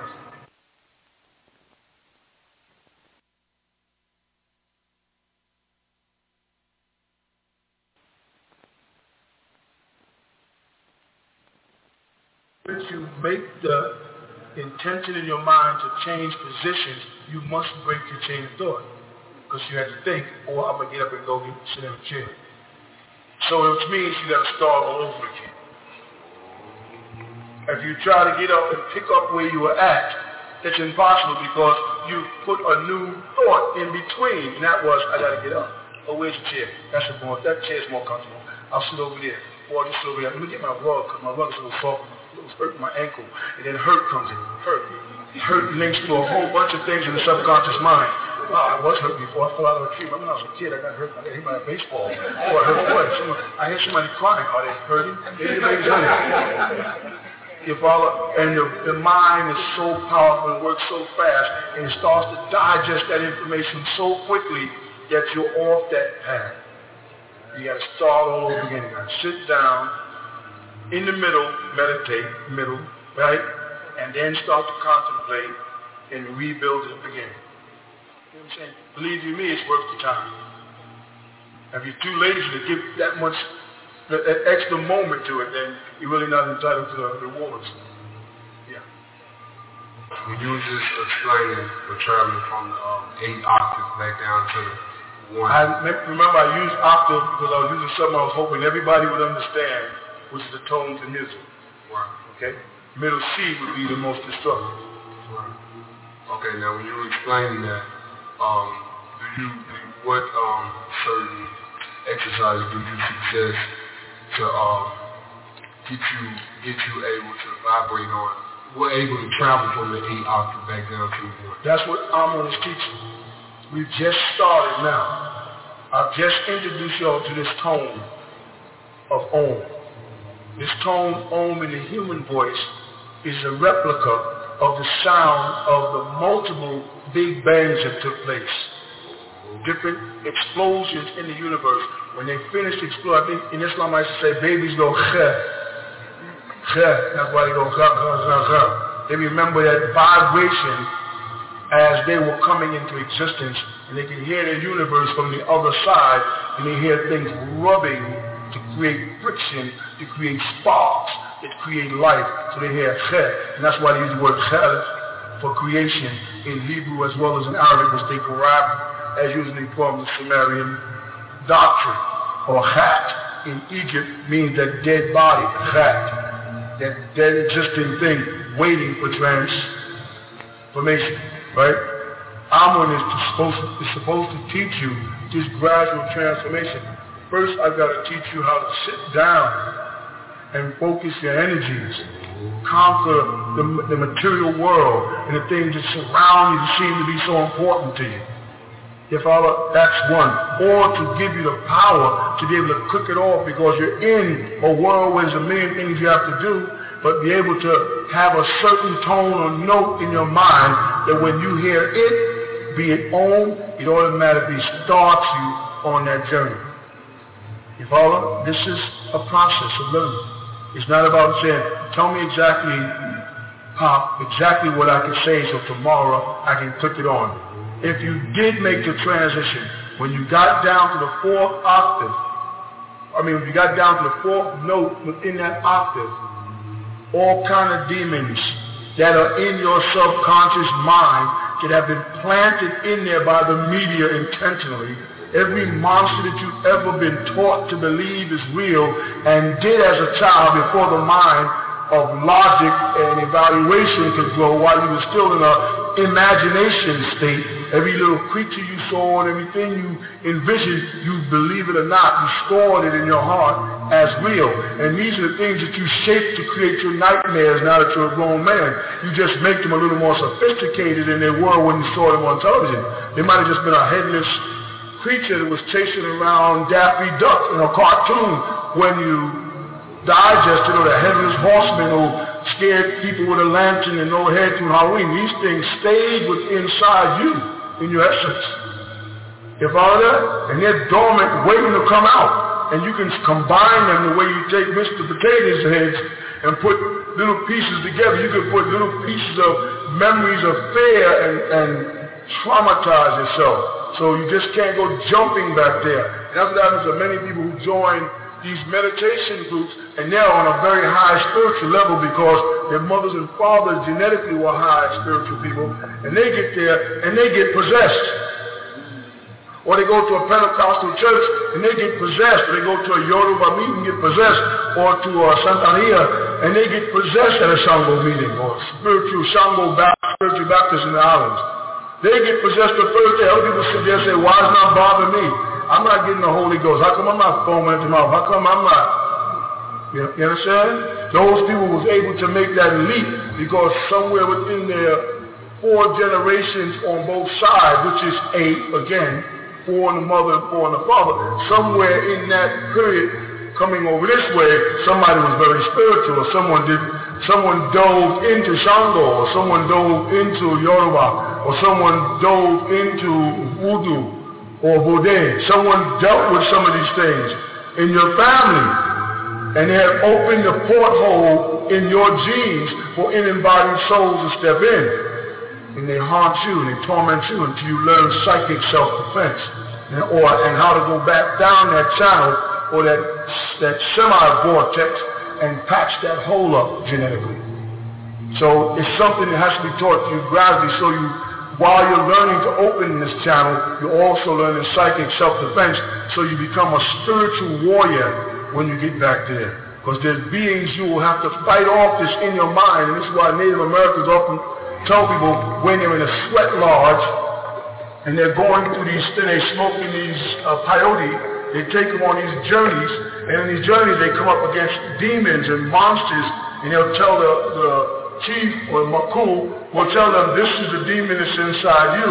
These are illusions. You've got to defeat them. But when you're standing there, you see a mountain lion perched on a mountain getting ready to leap on you. And you got to remember that you were taught by your Maku or your shaman, whoever, that this is an illusion that you're creating. And it'll get more ferocious as your fear increases. And once you overcome that, then that mountain lion disappears. And then you start a little further down and you come across a tremendous rattlesnake. And you're cornered by this rattlesnake. Because you have seen movies in your lifetime where people were caught and trapped by rattlesnakes, and you said, what would I do? And the moment you added the I in it, you planted it in your subconscious mind as being a part of your life. What would I do if Godzilla came over the mountain? You've now instilled Godzilla in your mind forever. What would I do if Dracula had me cornered? What would I do if the Wolfman was chasing me through the woods? And that's why they make these kind of movies.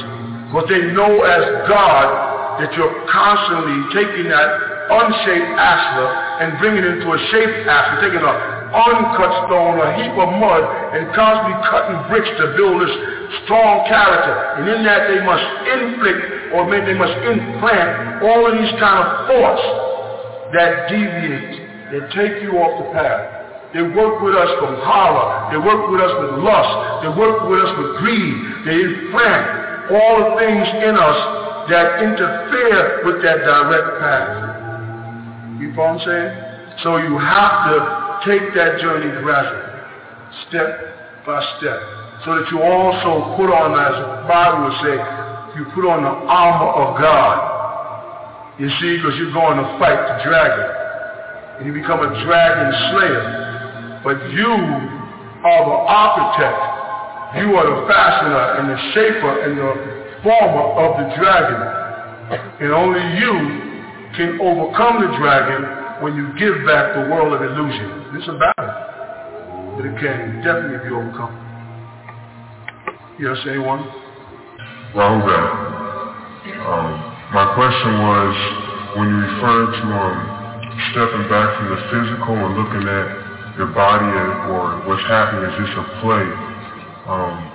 Should we step back as far as to look at ourselves from above and see our physical body, or should we look at it from inside out, look at the body as far as this isn't me, where you say in the mind book, these desires are not me, and the other things that you said, as far as should we step back as far as look at ourselves from above and try and control our bodies like a playmaster, or just let it happen? No, you have to take control of it. But saying it is written in a book, so I can introduce the thought. Saying it from the book will not make it happen. It's just when I say something like, this is what you must do, this is written so that you can get an idea of what you must do. You can't read that and use that as the means for which to accomplish it. You follow what I'm saying? You then have to learn the path of finding yourself, of turning yourself inside out, of making that inner journey. And believe you me, for lack of a better word, you're not that far away spiritually from what you want. Otherwise, you would not have been led to this position in the earth. You wouldn't be sitting here right now aspiring to find out. There are people out there that are roaming endlessly in the Las Vegas mind. You're nowhere near where you're trying to come. So some part of your genes, be it family or whatever, is leading you towards this path for a reason. Don't try to solve it all at one time. This is the first time that I'm even talking to people of Amun one-on-one. Most of the time, I'm preaching fire and brimstone about the coming calamities of the world. And I didn't put time aside for the spiritual people because I was busy trying to reap the harvest of the physical people to get them ready. And I'm finding out so many of them are wasted. They're so caught up in that world, it's a waste of time. It is time to focus on you. That told me, that said something, that said, The spiritual sons and daughters are gathering. The physical people will gather here every Saturday night. But if you can gather here on Saturday night and be that spiritual person, you rule. You gather here only on Saturday night but have no concern about the spiritual, you're dead. You know what I'm saying? This is just the first time. There's going to be more things happening. More was supposed to happen today with your alignment. Maps are supposed to be set out on the grass in circles of 9. You're supposed to have certain chants so you can learn the chant to start getting your body ready for that transition. But nature says it's not ready yet, and we're trying to build a spiritual circle. And we have to wait until so it rains. We can't put the match down, have you sitting in water, but we can sit and we can talk and prepare ourselves. There's a journey more than just a little bit you read in the pamphlets, by far. It's about being ready. Alright? How many people did fast? That's good enough. You're starting, you see. Yeah, somebody want to say something? Yeah. Is there a reason why at the age of, let's say, myself, around 5, 6, I was around adults, and I said to myself, they don't know anything. And ever since then, I've been looking for a master. Now, I thought I was influenced by, I used to be into martial arts, watching karate flicks, and I would see, these Shaolin monks and the things they were able to do. Mm-hmm. Or they do on television. Right. Or what they do on television. Right, because you haven't seen none of them do it in reality. No, I'm serious, because I studied martial arts many years, too. And you go all the way over there, you don't never see none of them jump up in trees that are 30 feet tall. You only see them in Bruce Lee movies. And when I went over there to study, I wanted to see them do the things that I saw, catch a bullet in your hands and all that kind of stuff. And I was told that's not real, that's a movie. After I paid the flight over there. And so, within me I said, well, wow, why is it that all these people around me don't really seem to know anything? So from that point on, I started on my journey searching for a master. Spiritual master. Spiritual master. Right. Because you are the master. For a spiritual master or God, as you said. And so, boom, at the age of 19, I stumbled on to you. No one told me.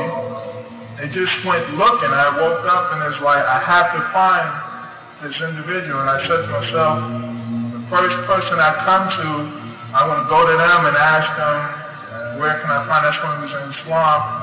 And I saw a brother and wife. And I said, well, where are you guys based at? And he told me, Bushwick, Brooklyn. I said, fine, how do I get there? He told me how, and I went there. And I said, how do I learn? How do I become a part of this? What is this? And they laughed kind of. They said, don't you know what you're getting into? I said, well, no, but I know that I'm looking.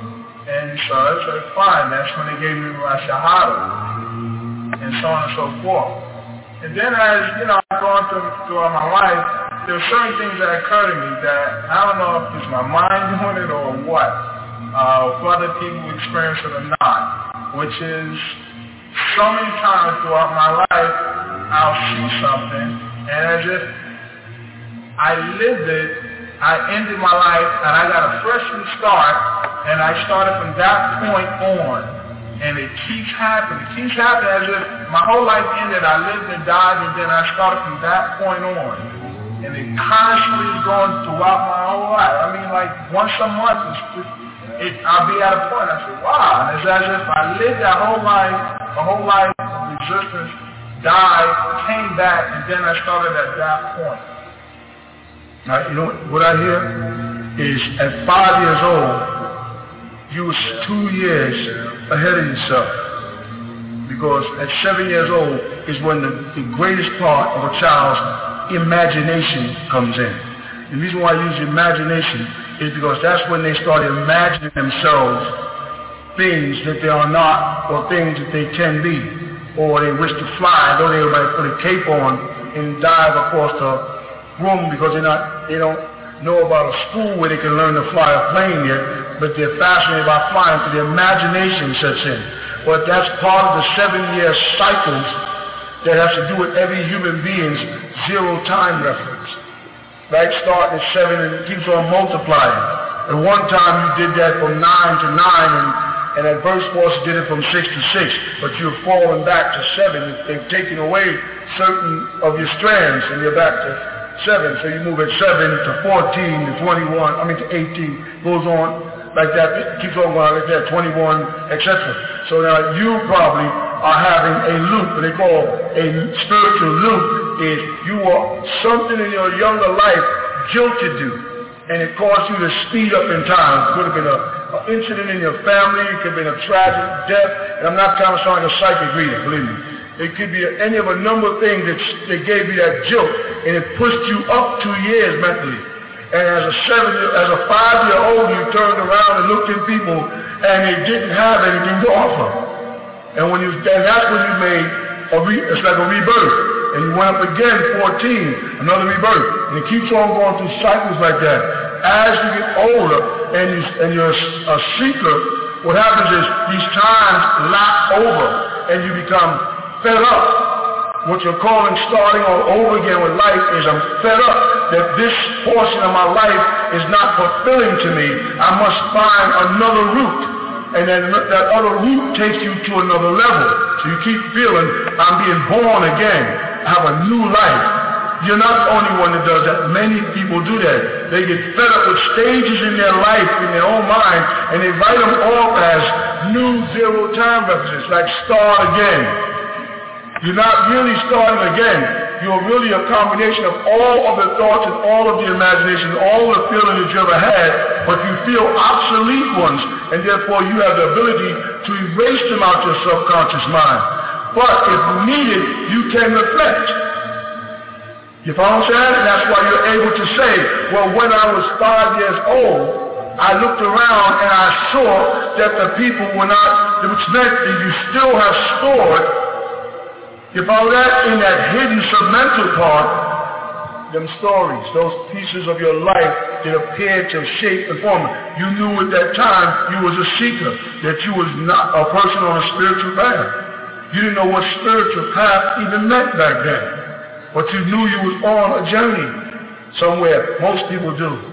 But most people we get sidetracked by so much of the advertisements, advertisements, and the excitement, the bicycle, the basketball court. We get sidetracked by chasing the girls in the schoolyard until we lose the most important parts of our life. If you study back to your so-called religious scholars, they spent from 1 to 13 with masters. And then at 13 was declared a man. And then from 13, by the time they got to 19, they were married and had a family. You follow what I'm saying? That is still within inside you, in your chromosome. These things that happened in your past are still in your present. You're living in a circle of time. Time is not moving forward or backwards. You're a part of it. It's expanding in and out and passing you like waves going back and forth each time. Like if I put a dot in the center, throw a pebble, and it starts to go out, and this keeps going back like this here. This is what time is. So you have time forces where events can recycle themselves, appear to renew themselves. If all the waves keeps on crossing, and you can see it on sound waves, it actually happens, it bounces and they come back off themselves. Well, the human body is vibrating off sound, so we react just like it. And all our thought patterns are sound, they're light. In order for them to become emotions or energy in motion, they work that way. You see? So don't feel like you're a stranger. The strange part is over because you was on your way to find a spiritual master. And it took you down many schools of thought, all which are beneficial to you.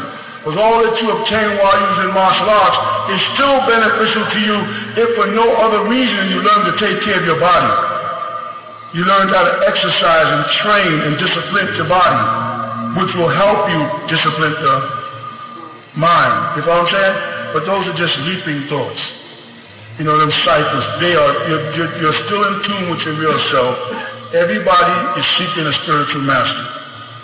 And sometimes they don't stay with their spiritual master, not strong enough. You know what I'm saying? When they find when the master's not saying what they want, like I said before, when Moshe or Moses met Melchizedek, what happened? He told him, you're not really ready for me, because you're looking at me. You think you know what you see. How many times I tell you, seeing is,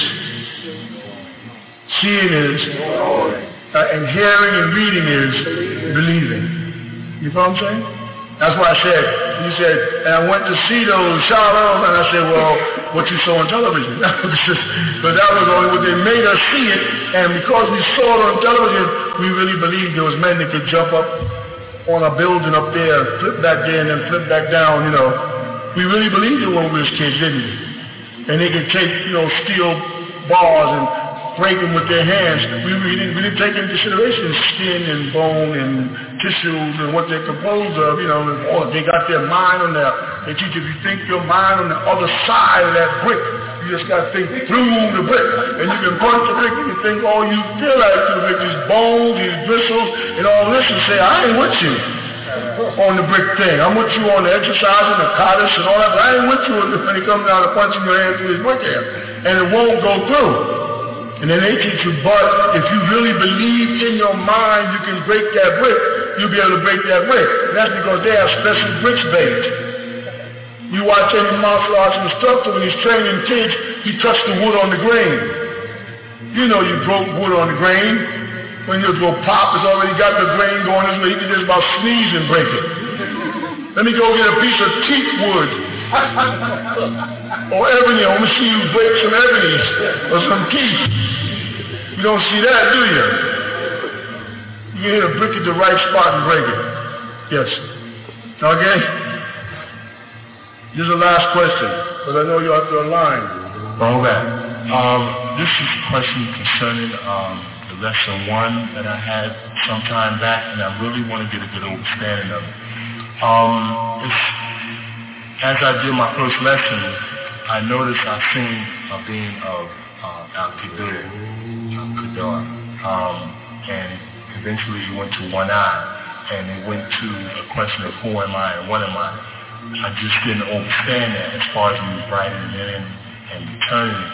But I passed and went on. I just really need the understanding of my first lesson more than my second and third one. All right. In the first lesson where it tells you about how Melchizedek will come and visit you. You follow? Had it not been told to you and you accept it, it may not have happened. Do you follow that? Sometimes to make an event take place, a person, especially a graphic person like we are, must be told the event. If you were not taught about a God, could there be a devil? So the principle of teaching about God graphically creates a necessity for a devil. And in the event that a devil is totally eliminated from the subconscious mind, then there'd be no need to call him God. So you create a scenario that takes a person to another level. And so you say, you know, you are capable of being visited by Melchizedek. You have that ability once you bring yourself to a certain level. And the deity in you will bring Melchizedek to you. Yes, as a man thinketh in his heart, so is he. Will make that happen. So the first lesson of people who made that kind of contact, those people connected an etheric cord directly to me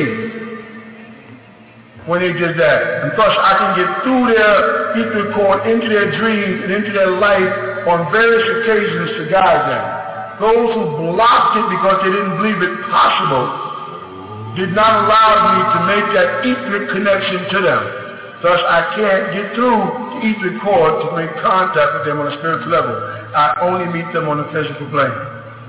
That first lesson was making a link, a silsila, as the lesson explained it, a chain link between me and you, and me and the universe to you.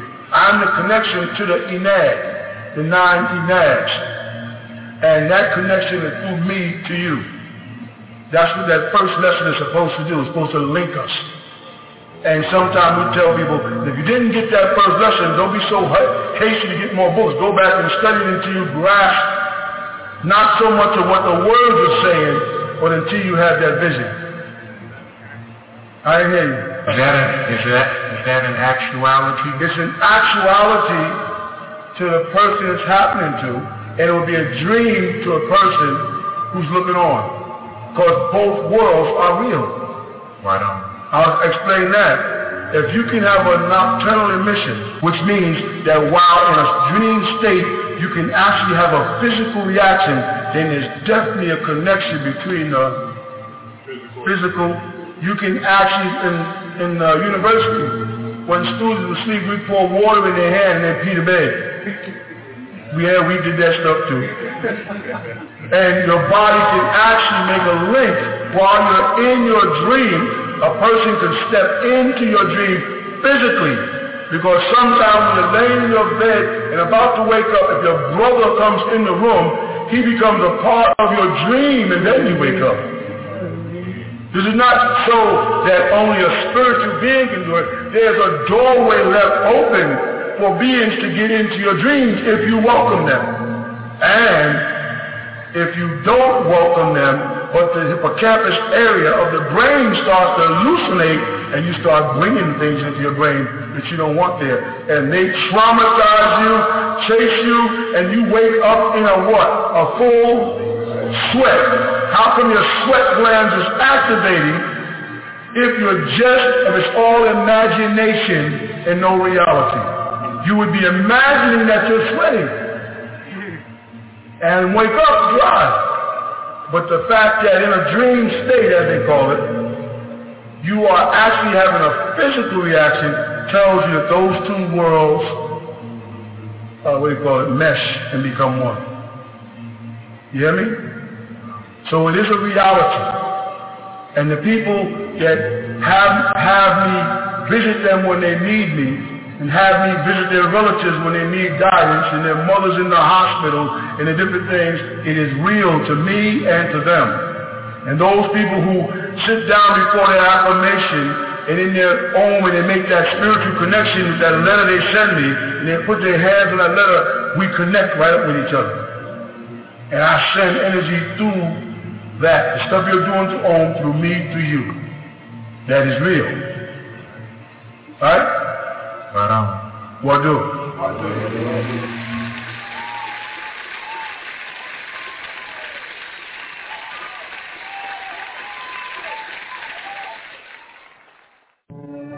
نشهد أن لا إله إلا الله وحده لا شريك له الحمد لله رب العالمين الحمد لله الوالي الكريم وصلى الله على الأنبياء أجمعين والمسيح والمهدي والمجدد لنا المرسلين أما بعد. Are we not the bearers of witness that nothing would exist if Allah didn't create it? And that He is alone and has no part? And that all gratitude is for Allah subhanahu wa ta'ala, the sustainer of all the boundless universe. All gratitude is for Allah subhanahu wa ta'ala, the generous eternal friend. And send salutations of Allah on all of His prophets and His apostles, and on the Messiah, the anointed one, and on the Mahdi, the guide, and on the Mujaddid, the reformer, which was all sent from Allah subhanahu wa ta'ala. We send greetings and we send peace throughout the boundless universe to all. Assalamu alaikum wa rahmatullahi ta'ala wa barakatuh. The Man of the Hour, airing 7 days a week at 4 p.m. Eastern Standard Time on WGAG Radio.